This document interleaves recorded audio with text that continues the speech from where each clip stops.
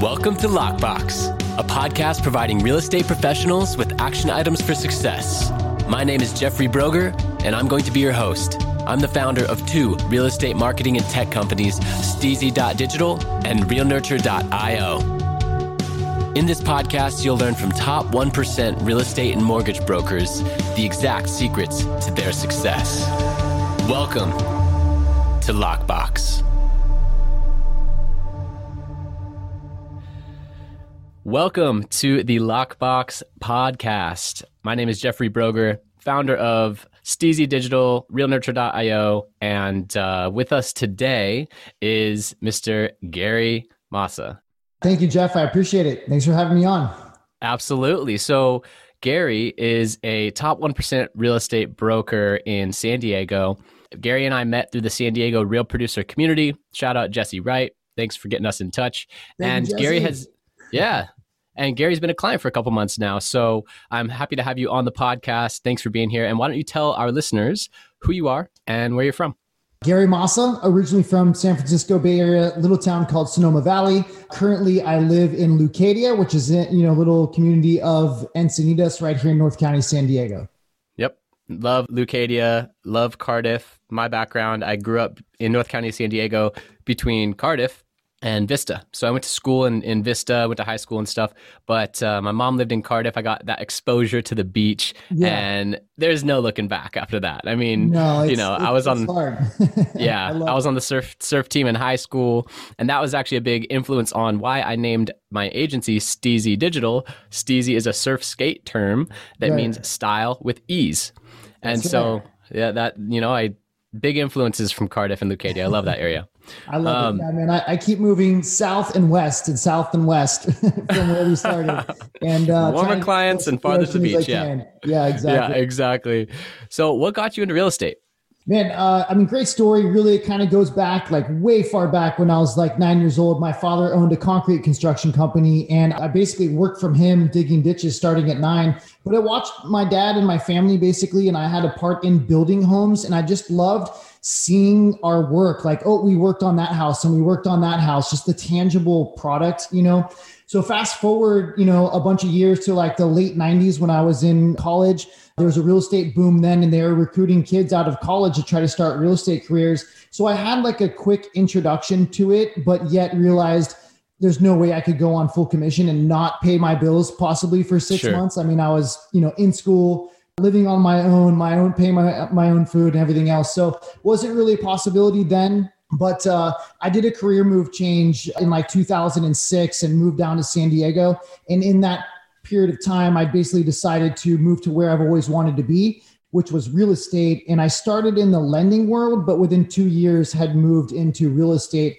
And one of the most, arguably challenging times in real estate, 2006 and 2007. But, we've made it through and here we are today. So. Awesome story. And it's actually somewhat similar to mine with your first exposure to real estate when you're in college. I had that same thing. Read Rich Dad, Poor Dad in high school. Actually was dating a girl my freshman year of college who was a Coldwell broker in my college town. And he was like, you have to stay for a summer and sell real estate and get your license. Long story short, her and I split up right before summer. So I wasn't going to go work for her dad, right? I ended up going home to California and selling Cutco that summer. And so that was like the split, right? That was like, boom, the choice. But real estate was always there. And, after I had finished my career with sales and sales management at Cutco, I got into marketing. I circled back on real estate. I was like, all right, I have an investment property. I want to get more into the real estate space. I would love to help top brokers with all the digital stuff, right? Because a lot of top brokers out there are great in person and they're great on the phone, but they need help with the digital and specifically with like lead generation and recruiting and, ads. So, that was the genesis of like circling back. And that's interesting that we both had that like glimpse at real estate. And then we knew it was going to bring us back later and we were going to end up there. I mean, the other funny kind of twist in the story is that when I decided not to pursue real estate in that like very young, like 20-year-old age, maybe I was 19 at the time, I actually did start working for a company selling Kirby vacuums in the same town where I was living at, going to school at. And so we were basically door knocking all over Sonoma County, selling Kirby vacuums, which is I mean, kind of a similar approach, right? Or similar sort of, theory or business theory, I guess. Well, it's like a listing presentation. You show up, you do it across the kitchen counter, right? Or like at the kitchen table, and you're like in the house, and having that level of comfort doing that. I've carried that over from Cutco. And when I went field training in real estate with some of my top broker clients, it was interesting because I was like, wow, this feels like a Cutco demo in the home, across from the kitchen, whatever, but except you're pitching yourself and your brokerage and trying to get the listing, right? So it was interesting. Do you see some, great sales training, for Yeah, sure. exactly. I was going to say, Kirby probably had some great sales training. Cutco did. That's awesome. And sales training I've experienced, it comes back to consistency of a few actions. Really just focusing on a few very important things that really drive the needle and produce income. For me at Cutco, it was phone calls. I knew that if I made 10 phone calls, then I would set one appointment, and for every, I would have about a 90% show on appointments and then a 60 to 80% closing ratio. So now I can figure out my income based on the amount of phone calls I make. It's an action that I can control, and it's a front end leading indicator. It's not your commission check on the back end, right? And so that's kind of the concept of this entire podcast is I want to boil down the secrets to real estate success to a few simple actions. So for you, what's the single most important action that you take on a daily basis that has attributed most to your success?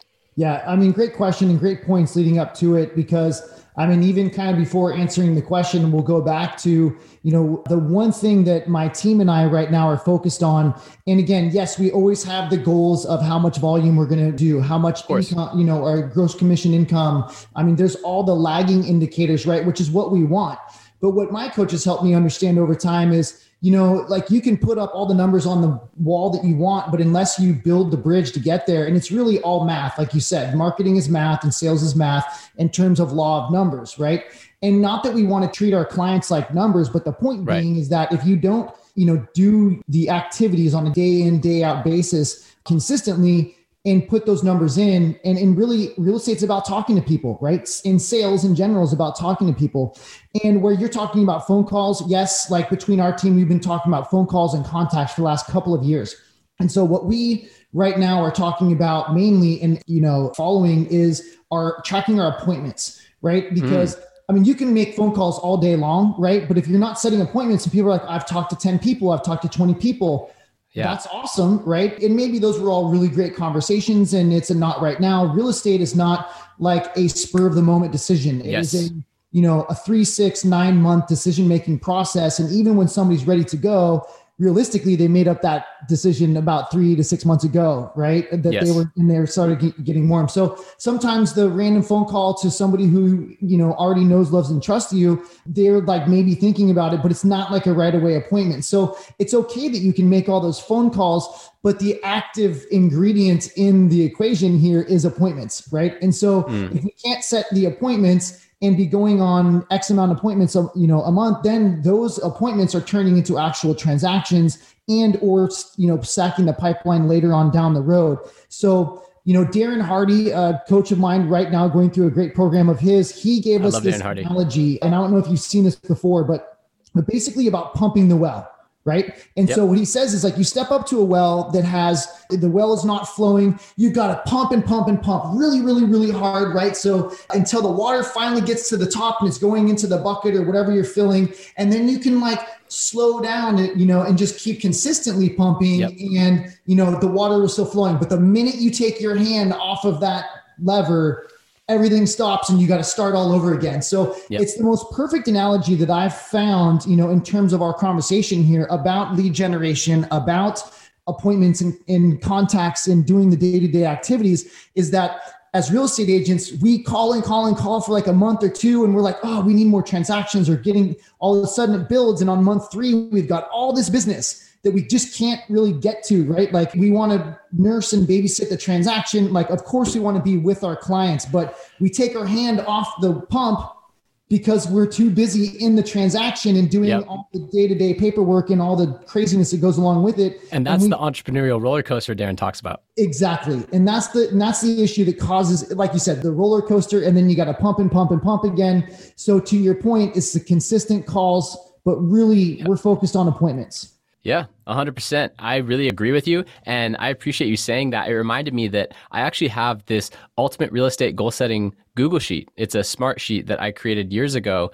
And I need to send it to you, being one of my clients. I usually use it as a lead magnet to attract agents, but it breaks down your overall annual big hairy audacious goal, right? Your big number of whatever it is, 80 million this year, 100 million this year. It breaks it down to, you can then decide whether you're going to break it down to phone calls, appointments, open houses, whatever your KPI is. You actually choose a little drop down, and then you adjust your percentages of, appointments to conversions and this and that. And it breaks it down to, okay, you need this many appointments this quarter and this week and this month. And it's super useful. So I'll send that over to you. Dude, I can't wait to see it. Yeah, please do. That sounds like an awesome tool. Yeah. And for the listeners as well, it just kind of hit me right as Gary was talking about that. And he said the word appointment. I'll be including that as a little free token at the end. So I'll have the links for that as well. But really useful tool. So I'm curious, Gary, what percentage of your business is referral as opposed to new business? And then do you have systems in place that help you generate more referrals over time? Yeah, absolutely. So, realistically, dating back, 10, 12 years as we've been tracking the, consistently, it's been like my referral business been between 70 and 80% of our total annual volume. My goal, not that I don't love a referral, right? And because those are really the best clients, in terms of ease of the transaction, and the longevity of it. But again, we all would love to get referral calls all day long. However, that referral basis, as I've learned through my coach, is supposed to grow like by 25% per year, meaning like you can add 25% more transactions from your sphere or your past client base and through referrals and repeats, et cetera, right? Just adding 25% more transactions. Well, I kind of want to add like 50% transactions and 100% at times. So where that's come from is new business, right?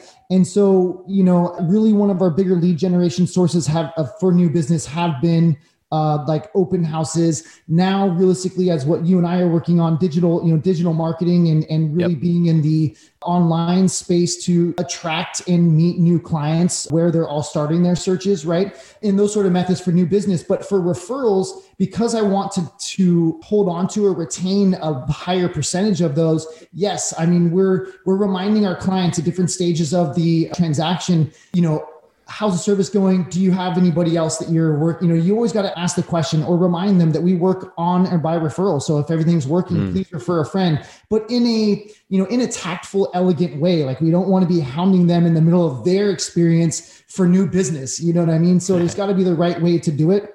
But the other way about that is just the ongoing long-term service and touch, for our clients throughout the year.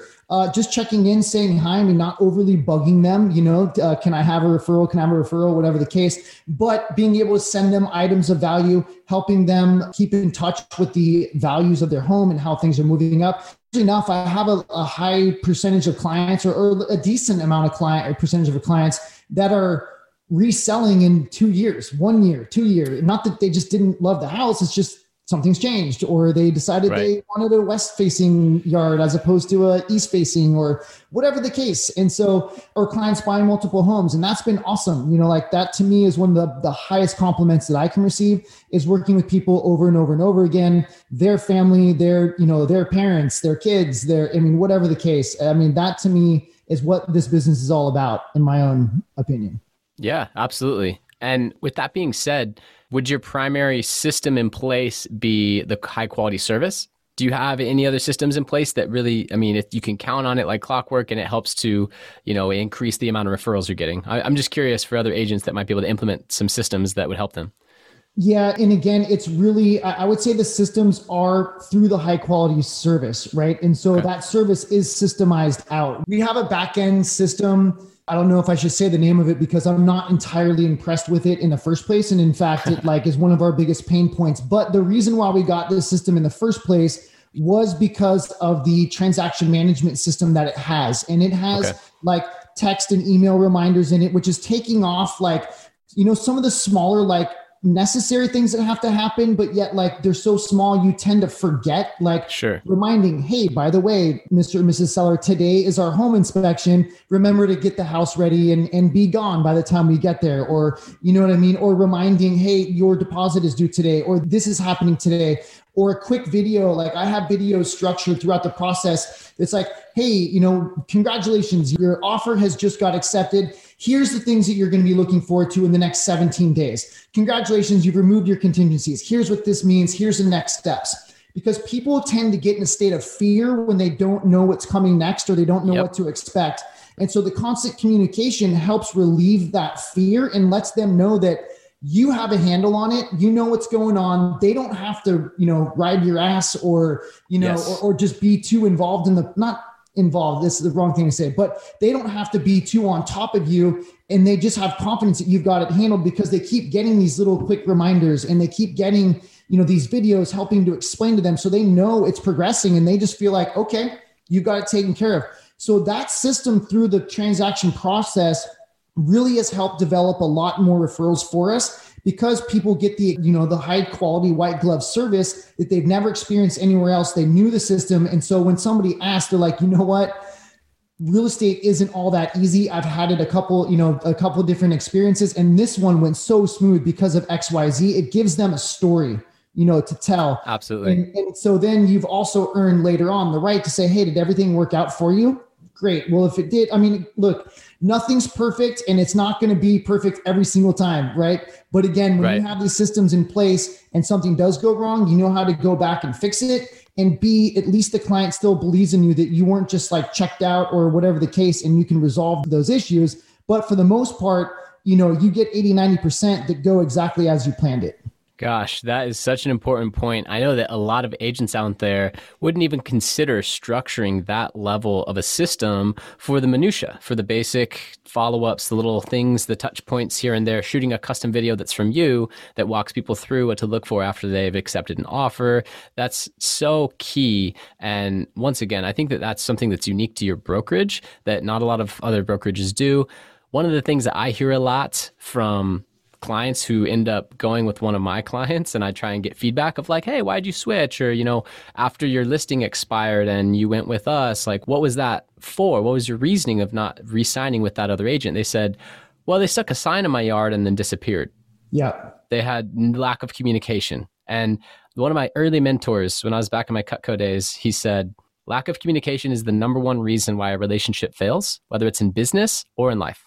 That's right. So that high level of communication, it makes people feel comfortable, makes people feel that level of trust for you grow over the listing agreement time period and even the buyer journey as well. And with that as well, it's so key, the communication, all the systems that you had in place for so many reasons. But I think the number one reason why it's so important, imagine a husband and a wife that just signed with you. They had 5 other agents that were vetting them, right? Right. And then the wife asks the husband 1 week in, hey, what's going on? When the husband has the answer, because he just got that text from you that day and he's quickly able to alleviate the wife's anxiety in that moment, right in that moment, without saying, oh, I don't know, I'll call Gary tomorrow. That's night and day difference. When he can just instantly say, oh yeah, he texted me earlier, this is what's going on. Cool. They move on with dinner. Like they just move on with their life, right? That thought came up, it's handled. But that's because you offered preemptive service. It wasn't like you had to react, which that's awesome. I really, I love that about your brokerage. Well, thank you. And it does 2 things. Like you said, anxiety, I think was the word that I was looking for because, you know, this is a very stressful process in time in people's lives. And it creates anxiety and not knowing. So exactly. So people already know they can answer the question and move on with their life. But the second thing is about an agent is allows you to scale in a way. These are all small things that are very important and easily overlooked. But if you do look at them and value them as an agent and you're trying to do it all on your own every single time, you're going to literally be so inundated. Or if you don't do it, you're going to be inundated by phone calls after phone calls after phone calls, saying the same thing over and over and over again. You know what I mean? Right. Yet it's taking time away from you developing new business or spending that quality time with your clients doing quality stuff, right? Like they don't really need to know that the appraisal's been ordered. What they need to know is what their next steps are and strategy and like the higher level stuff. And Yes. so that's what kind of helps end up setting yourself apart and gaining more time for yourself and brain sanity. Yes, absolutely. And that's why I'm so big on automation and helping brokerages use that level of automation, follow up, sophisticated automation, not the type that's annoying and just keep sending after someone's not even interested or they're at the wrong deal stage. No, I'm talking about sophisticated automation. That way, it's not to talk to your clients less. It's so that you can actually talk to them more. That's right. Right? Because that's the whole point. That's when you're most valuable, is when you're having a conversation with a client. Well, so, I think just to touch on that one point about automation, and you're right, automation and technology has really come into our space to, there's some great tools out there that help us as agents deliver service to a higher level and make our lives easier. However, I have, seen and even experienced myself and made the mistake myself, right? That we stick on automation and we feel like, hey, it's handled. So then we kind of like check. It's easy to allow ourselves to check out and not, have that real one-on-one communication and whatever the case. And the automation is screwing up in the background, or they really don't get enough of you.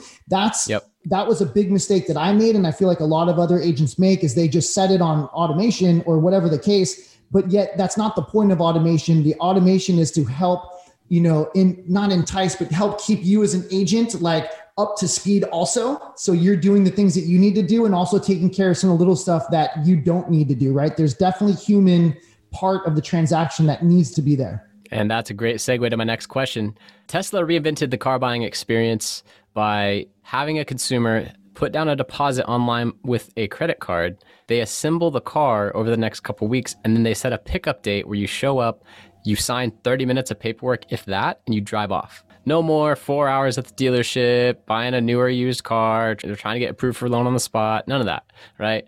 So with housing and all of the tech companies entering the space, trying to take away market share from real estate agents, where do you think the industry is heading 5-10 years?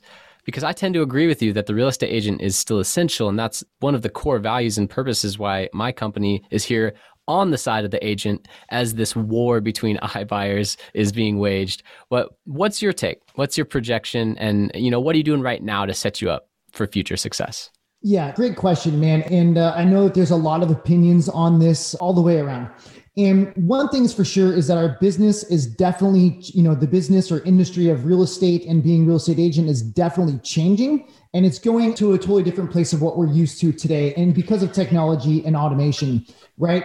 But let me just explain really one thing that I realized when I first freaked out about it. And I was like, oh my God, there's the iBuyer, there's the Zillow, there's the, other discount brokerage companies that I won't name that are coming into the space and disrupting the space and creating this processing line or like assembly line of a transaction that's putting us out of work. So at first I freaked out, then I thought about it a little bit more and again, started to adjust and pivot in different ways. But the example that I thought about at the time, an experience that I had with a particular loan company that's literally like a processing line, right? And people call up, they talk to one person, they get all the information, then all of a sudden, boom, they're like off to the next person, right? And or the next line in the wheel. Then you talk to the next person and it just keeps on going on down the line. But what I found was like the timeframes were a lot longer. The experience of the client for the most part was like, man, by the time we got halfway through the process, the initial things that were important to me that I told to the person at the very beginning, nobody even remembered or knew. And all of a sudden it was just a number on a wheel, and so they didn't get the personalized experience, and the things that were important to them in the whole process weren't honored, right? It was just trying to get the loan. So, change that back to the, some of the real estate systems that are out there today. And I'm not saying it's a bad model, not knocking it. It's a model and it's right for some people and it's not, right for other people, right? In some ends of our business. But what I've also heard from agents that have worked for companies like that and clients have gone through the experience, like, hey, we made the mistake. We thought we would save some money and go here in this direction. But the first agent that was just opening the door for me, I told them what was important to me and all they were doing was opening the door. I couldn't ask them, what about the comps? What about this? Like they just really weren't that either experienced or connected into the market or just even what I wanted or what I needed. And like, I was kind of all on the island by myself and they were opening the door. Then I wanted to write up an offer. Then it went to somebody else. Then when it got accepted, then it went to somebody else. And then there was somebody, and by the time we got to the end into the loan, certain things that I had negotiated or talked about or whatever the case, they weren't there and nobody knew what to do going backwards. And so it just, everything blew up, or they just had a really bad experience because there wasn't a center focal person, managing their needs, right? This is about a buyer or a seller, not the sale, right? This is normally people's families, their lively homes, their investments. And so really, look, the transaction for like an average 3-bed, 2-bath, 1,500 square feet, brand new home in a community that was just built, that type of transaction may be a little easier to go through, right? And maybe there are people that have been through it multiple times and they just know what they want. They've been through it. They can manage it themselves. That's a very small population, I think, of our clientele base. Most people aren't really as, I'm not saying that they're not savvy. It's just that they don't go through the process all the time, maybe once every 2, 5, 7 years. And as you know, with technology, our industry and the process is changing like constantly. So what worked 2 years ago doesn't work today. And so a lot of these, buyers experiencing that they can't get their offers accepted. Agents don't know how the market is really working, and they don't know, they're not in touch enough to be able to help coach them through to even get their offer accepted in the first place.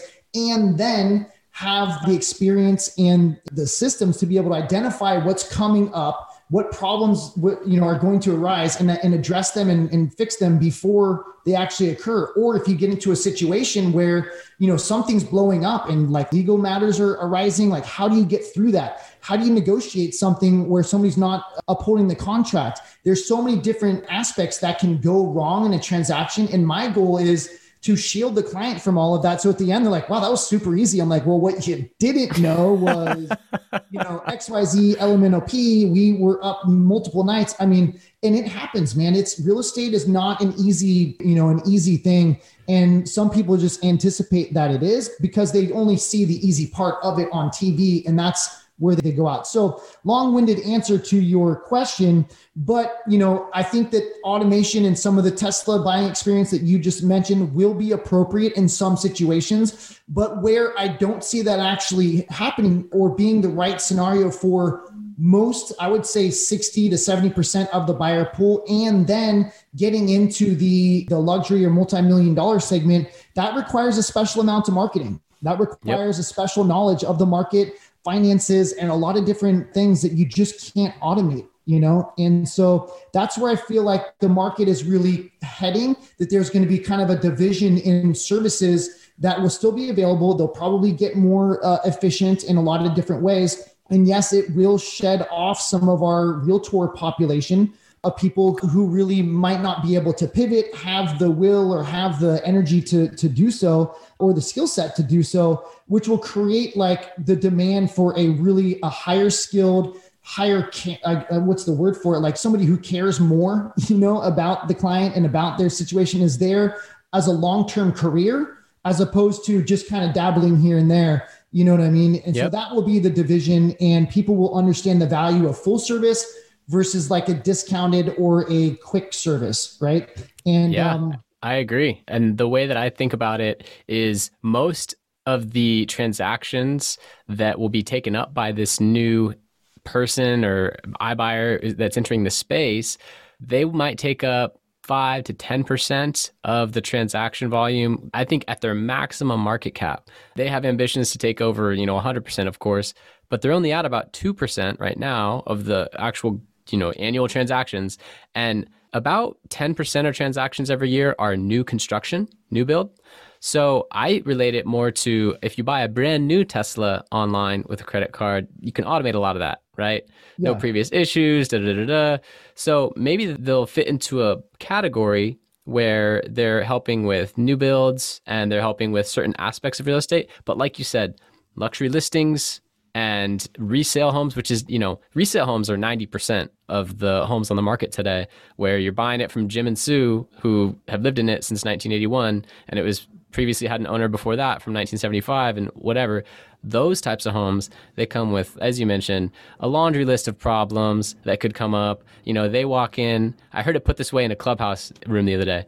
the buyer walks in and they're looking at, ooh, look at the new appliances and the fresh paint. And you're walking in seeing the little crack in the corner that could mean that they have a cracked foundation, or, some leakage down on when you're taking the exterior walk, and you're like, ooh, that might have water under there. And you're looking at all of the things that are in the best interest of the buyer that they don't even think about, right? Yeah. And so for an iBuyer to enter the space and be judge, jury, and executioner, the person who not only values the home, but writes the contracts that the person has to sign, offers them the loan, does all these things, and has full autonomy to do whatever they want with any step. Meanwhile, the buyer walking through it is just doing click, click, click, not reading anything. That is a recipe for disaster. And like you said, this is such an important transaction. It's the most important transaction most people will ever make. And once again, just reiterating the fact that this is why I believe real estate agents are still essential and will be for a very, very long time. I agree. But so real quick, backing up to, what is an iBuyer? That's a term that I think a lot of people are buzzed about, and some of it causes some fear. But realistically, the iBuyer is really looking, for the most part, to buy direct from the consumer, and they're going to be buying direct from the seller and turning around and selling it to the consumer. So they have to buy a property at below market value, below margins, to be able to make anything on that property, turn around and sell it. Most of them, or a good portion, are rehabbing, remodeling. So they're going to have to be buying from, way under market, right? Like, I have plenty of investors that we could be iBuyers too, right? But for the most part, people want top dollar on their properties. Well, how do you get top dollar? Am I going to go online and just wait for the best offer and nobody has marketed my home? No one's talked about the great points. Most sellers, I bring up a couple different options. We have clients right now that will come in, buy the home, all cash. It won't be top of market, but yet there's going to be some margin, but you can walk away in 7 days, cash in your hand, easiest transaction ever, right? And in some situations that's appropriate. The sellers are totally in. It makes sense for them all day long. But again, right, when they're going to these companies online, who's looking out for their best interest? Who's, like you said, who's reading the contract? Who's telling them the ins and outs and the little things that might be in there that they didn't really understand, or, and later on won't appreciate. So that's the reason why, just like I always say, when you're in a divorce, do you want to use the same attorney for, that your spouse is using? No, most people want their own representation every single time. So not that they can screw each other, but they can get a fair shake and they're protected, right? Because you never know who, you need somebody looking out for your best interest all the time on a long-term basis, and that's why when we're trying to create long-term lifetime clients, that's why we work so hard to protect our clients. Boom. Nailed it. And, you dropped a lot of things in this podcast already about the unique value propositions that you offer to clients. So yeah, there's no question why you're top 1% broker. And, it's an honor to have you as a client. One question I have that I want to make sure to ask, it's regarding lead generation. So you mentioned that obviously we're doing some lead generation things together outside of referrals. And I surveyed thousands of realtors through LinkedIn. I was sending out surveys and getting their feedback on primarily the reason why they weren't closing more transactions. That was the big question.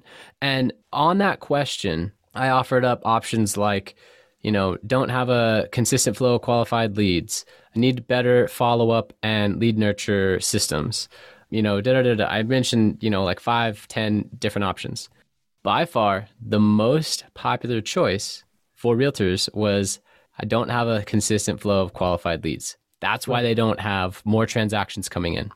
Now, whether you agree with that or not, that's their fear. So that's what they're searching online. That's what they're looking for. That's what they want answers to. So my question to you is, what has been the most profitable lead generation source outside of referrals? Yeah. Great question. And I would agree with that. Just like off the top of the cuff is that, we always need a consistent flow of qualified prospects. And that's the hardest thing, is to be out and about and either calling, networking, blah, blah, blah, blah, blah, right? That is really the primary focus, the first stages of our business to any success, right? So the highest ROI, or the highest profitable source that I've had, and a lot of people never believe this when I tell them this, but realistically, it's been advertising in the Dream Homes magazine, right? I've advertised in Dream Homes and Premier magazine, and I think each one of them have brought me, a similar result. Now, this is not the lead source where you're putting out an ad online and you've got like a bunch of people calling through and whatever the case, I mean, it's not cheap, right? It's paper, which is kind of getting obsolete in a way, but people still read the magazine. People still look at it in different places where it's placed. But what's happened for me was the advertising of unique properties in there has brought back very unique buyers. And the leads that I've gotten from here, and I don't like to call them leads really, but the people that I've met through the magazine that have called me on these unique properties, and I've been able to thankfully now call them clients, have transacted multiple times with multi-million-dollar properties. And I can say that at least 3 of them that I've met through have transacted over $10 million worth of real estate each over the last handful of years. And each one of them were amazing people with amazing stories. And they were just really, really great people to work with. Right. And again, I continue to work with them throughout their life. So again, that to me has been the highest producing in terms of profitability or ROI. And I continue to advertise in the magazine. And even so, I just started a new page in Dream Homes to present our properties down in Mexico, the team's properties down in Cabo San Lucas. And that's now starting to catch on. And because it's different and unique from what everybody's seeing anyways, we're getting phone calls on it. And if anything, it's generating just a lot of good conversations. But I'm hoping to turn that around really and having the online space be more of my higher profitability, just because I know how much opportunity that there is and how much efficiency in terms of cost per lead and expense and result, and that we can quantify it and analyze it. Because I'm kind of a geek like that. I love analytics and just seeing that something actually works. And it's really hard to measure the value of the magazine, but yet still to this day, that's been the highest profitable source. Awesome. Well, that's really good, unexpected answer. And, everyone's like, really? Yeah. Now that's a goal for me to surpass with the things that we're doing on digital, right? To be able to track more volume than that, which we've had so much success with other agents in other cities that I have no doubt that we'll get there. Oh, so dude, we're going to get there. I got big goals for you, buddy. Yeah, absolutely. So what I want to ask is, not everybody is at your level, right? So if there's an agent who's maybe doing 10 million a year, maybe a team leader starting to just grow, doing a good amount of volume, but wants to get to 20, 40, do more. What would be a recommendation that you would give to them? And then also, what advice should they ignore? Yeah, man, those are 2 really, really good questions. The thing is about, I remember back when I was at a level doing 12 transactions a year and I was trying to get to 20 or more. And it was like 2 or 3 years in a row that I was literally at 12. It just kind of happened that way. Yeah. And the thing that changed for me that last year was my coach had been beating me up for like 2 years and saying, man, you need an assistant. You need somebody to help take the stuff that, look, I'm not good at paperwork. And although I'm super organized, I'm not that organized. Right. And it's in my own way. And so it was really about hiring somebody to help take the burden off of me, of the activities that weren't really the highest and best use of my time that I wasn't really even good at anyways. Right. So it was taking me longer. And so if I could focus more on my lead generation and focus more on my current clients and developing referrals and developing a better experience, my business that next year went from 12 to 22, I think, if numbers might be slightly off. But I'm pretty certain we broke 20 that next year. And then I've stayed at 20, 22. With one assistant, right? With one assistant, yes. And do you mind if I get more granular on that so that we can set expectations for the listeners? Yeah. Okay, so is that like 40-hour a week, 20 hours, $20 an hour, like $3,200 monthly expense? Like, what's the overall kind of loose structure? You can estimate, but I'm looking at like, how much did you need to spend to get that assistant? How many hours are they offsetting? And then obviously you were able to double your business the next year. So no matter what it costs, it was worth it. No, it was definitely worth it. And quite honestly, it literally almost broke me, right? In terms of like, that same year, I switched brokerages, right? I went from a team to myself, took on much work. An assistant, right before I made the transition. And that was a big transition anyways. But if I remember correctly, it was the year before I actually got the assistant, that's when we moved to 20, right? And then I transitioned out. But I was paying somebody like maybe for 20 hours a week, you know what I mean? Okay. And they were doing like transaction coordination. I don't want to call it filing, but like helping me out with my databases and just kind of like some of the marketing stuff that I would like, just simple stuff. I mean, there was nothing complicated about my business at that time, you know? And so it just took a lot off of me. I don't remember. I think it was like $18 an hour, something like that. Again, this is like 2012 or 13, right? So times, you know, definitely have changed, but, you know, fast forward to where we're at today. And each step I believe has been able to be achieved by being able to delegate the work that, you know, again, I love marketing. I love making videos but all the extra design work, and it takes a lot of focus, and it's a specialty, right? And so to focus really hard on marketing is definitely going to take your eye off the ball in lead gen, and vice versa, right? And so that's always been my problem. And so, you know, I'm not trying to plug my team, but this is why I built a platform for my team members, is because my goal is to help my team members grow their own business. So we put into place an operations manager that handles basically from escrow, you know, contract to closing, including TC stuff, but I mean, on a much higher level, right? Just communicating with the client, just like working for you and for the client, a marketing team behind us, right? And in coaching and all these things that basically we've removed all of those challenges in terms of like distracting them from doing what they do best, which is working with the client, right? And lead generation and getting clients through the transaction. That's all that I want our team members to focus on. And we've taken all the rest of most of the rest of the responsibility off of their shoulders so they can focus on that. And that right there will definitely help people then just double their business from 10 to 20. And that's what we're trying to create, because again, when you take your eye off the ball of the lead generation, that's when you have the roller coaster. So we're trying to eliminate that. Now, the second question that you asked was what? I forgot. It's, you know, what bad recommendations do you hear given to other real estate professionals / what advice should they ignore if they want to really grow their business? You know, the one thing that I would say ignoring is anything that really takes their focus off of what they're doing, right? Because there's always a new shiny penny. There's a this, there's a that. And I've always been like, oh, squirrel, you know what I mean? And, let's run over here. Like, I mean, even my coach, when 3 years ago, I was like, Coach, I've got the answer to the change in our marketplace. I'm going to do something specialty.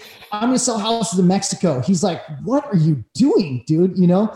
And I mean, for me, there's a reason why I did that, but he thought it was a distraction, right? Yeah. It's turned out to be a very good move in a lot of different ways. Not that I'll explain that now, but the point being is that there's a lot of other things that took my attention away. Like, oh, I'll try this marketing system and I'll try that, whatever the case. Right. Although through trial and error have come to some really great solutions right now. But the point being is that there's a lot of stuff that can derail an agent or a person from the focus of their goal. I feel like people really, if they've set a goal, they have the right mindset and they literally just focus on it and just do the daily activities that they need to do, solving problems along the way to help make their business more efficient. But take 1 year and eliminate all distractions and all the people being like, you need to do this and you need to do that, blah, blah, blah. If you have a coach, listen to your coach, but everybody else, like, tune it out, stay focused, and keep your eyes on the prize. And if you give it 1 solid year, 2 solid years of focus, you'll be amazingly surprised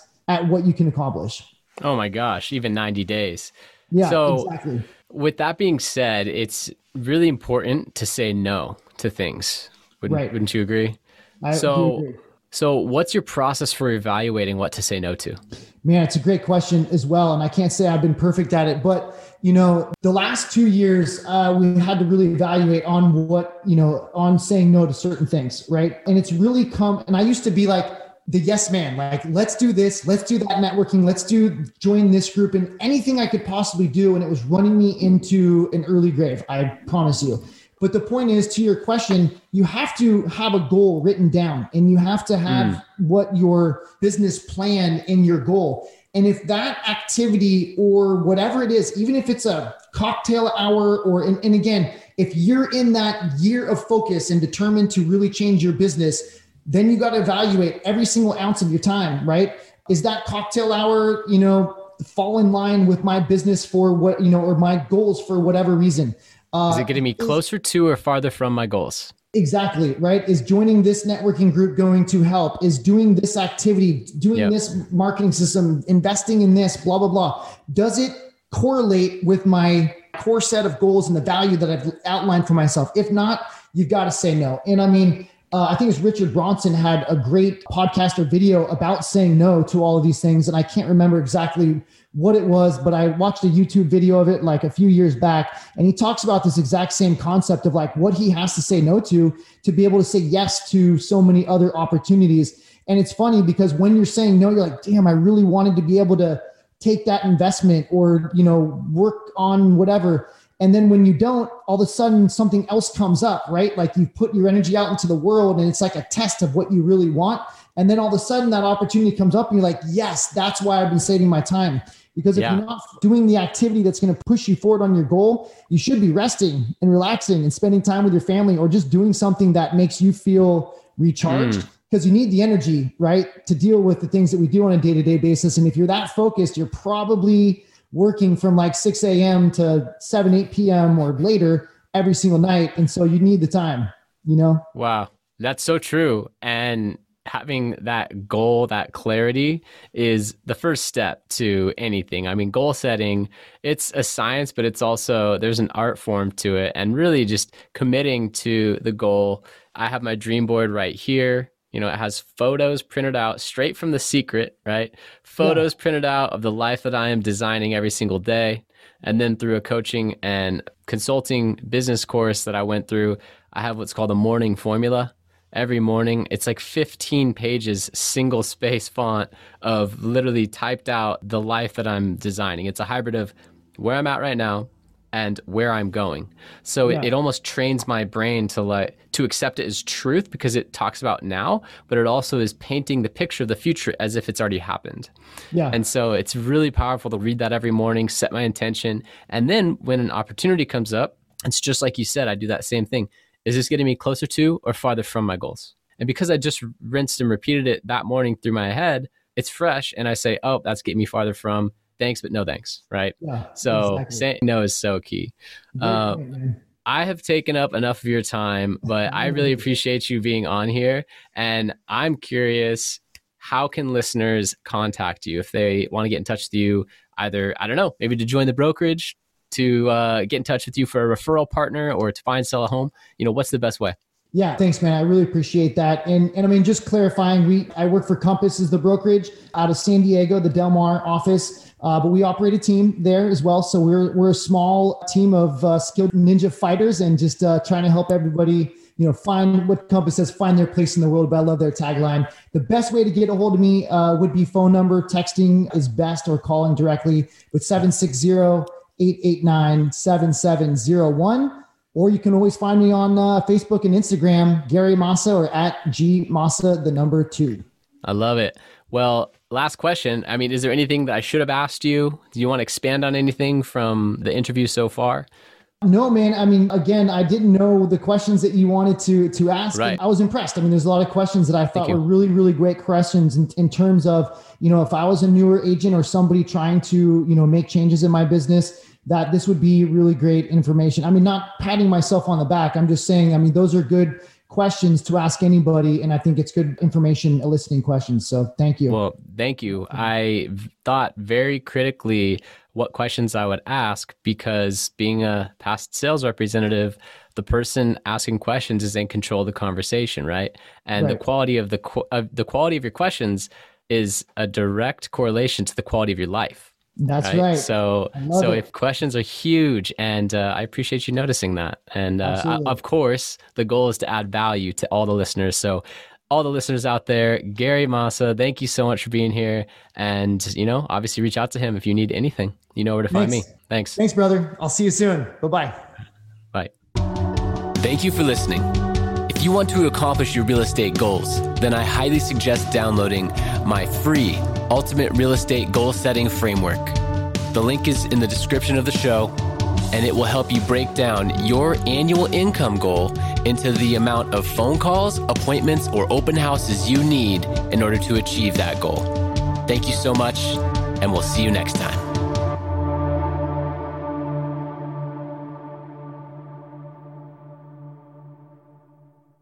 This podcast is a part of the C-Suite Radio Network. For more top business podcasts, visit c-suiteradio.com.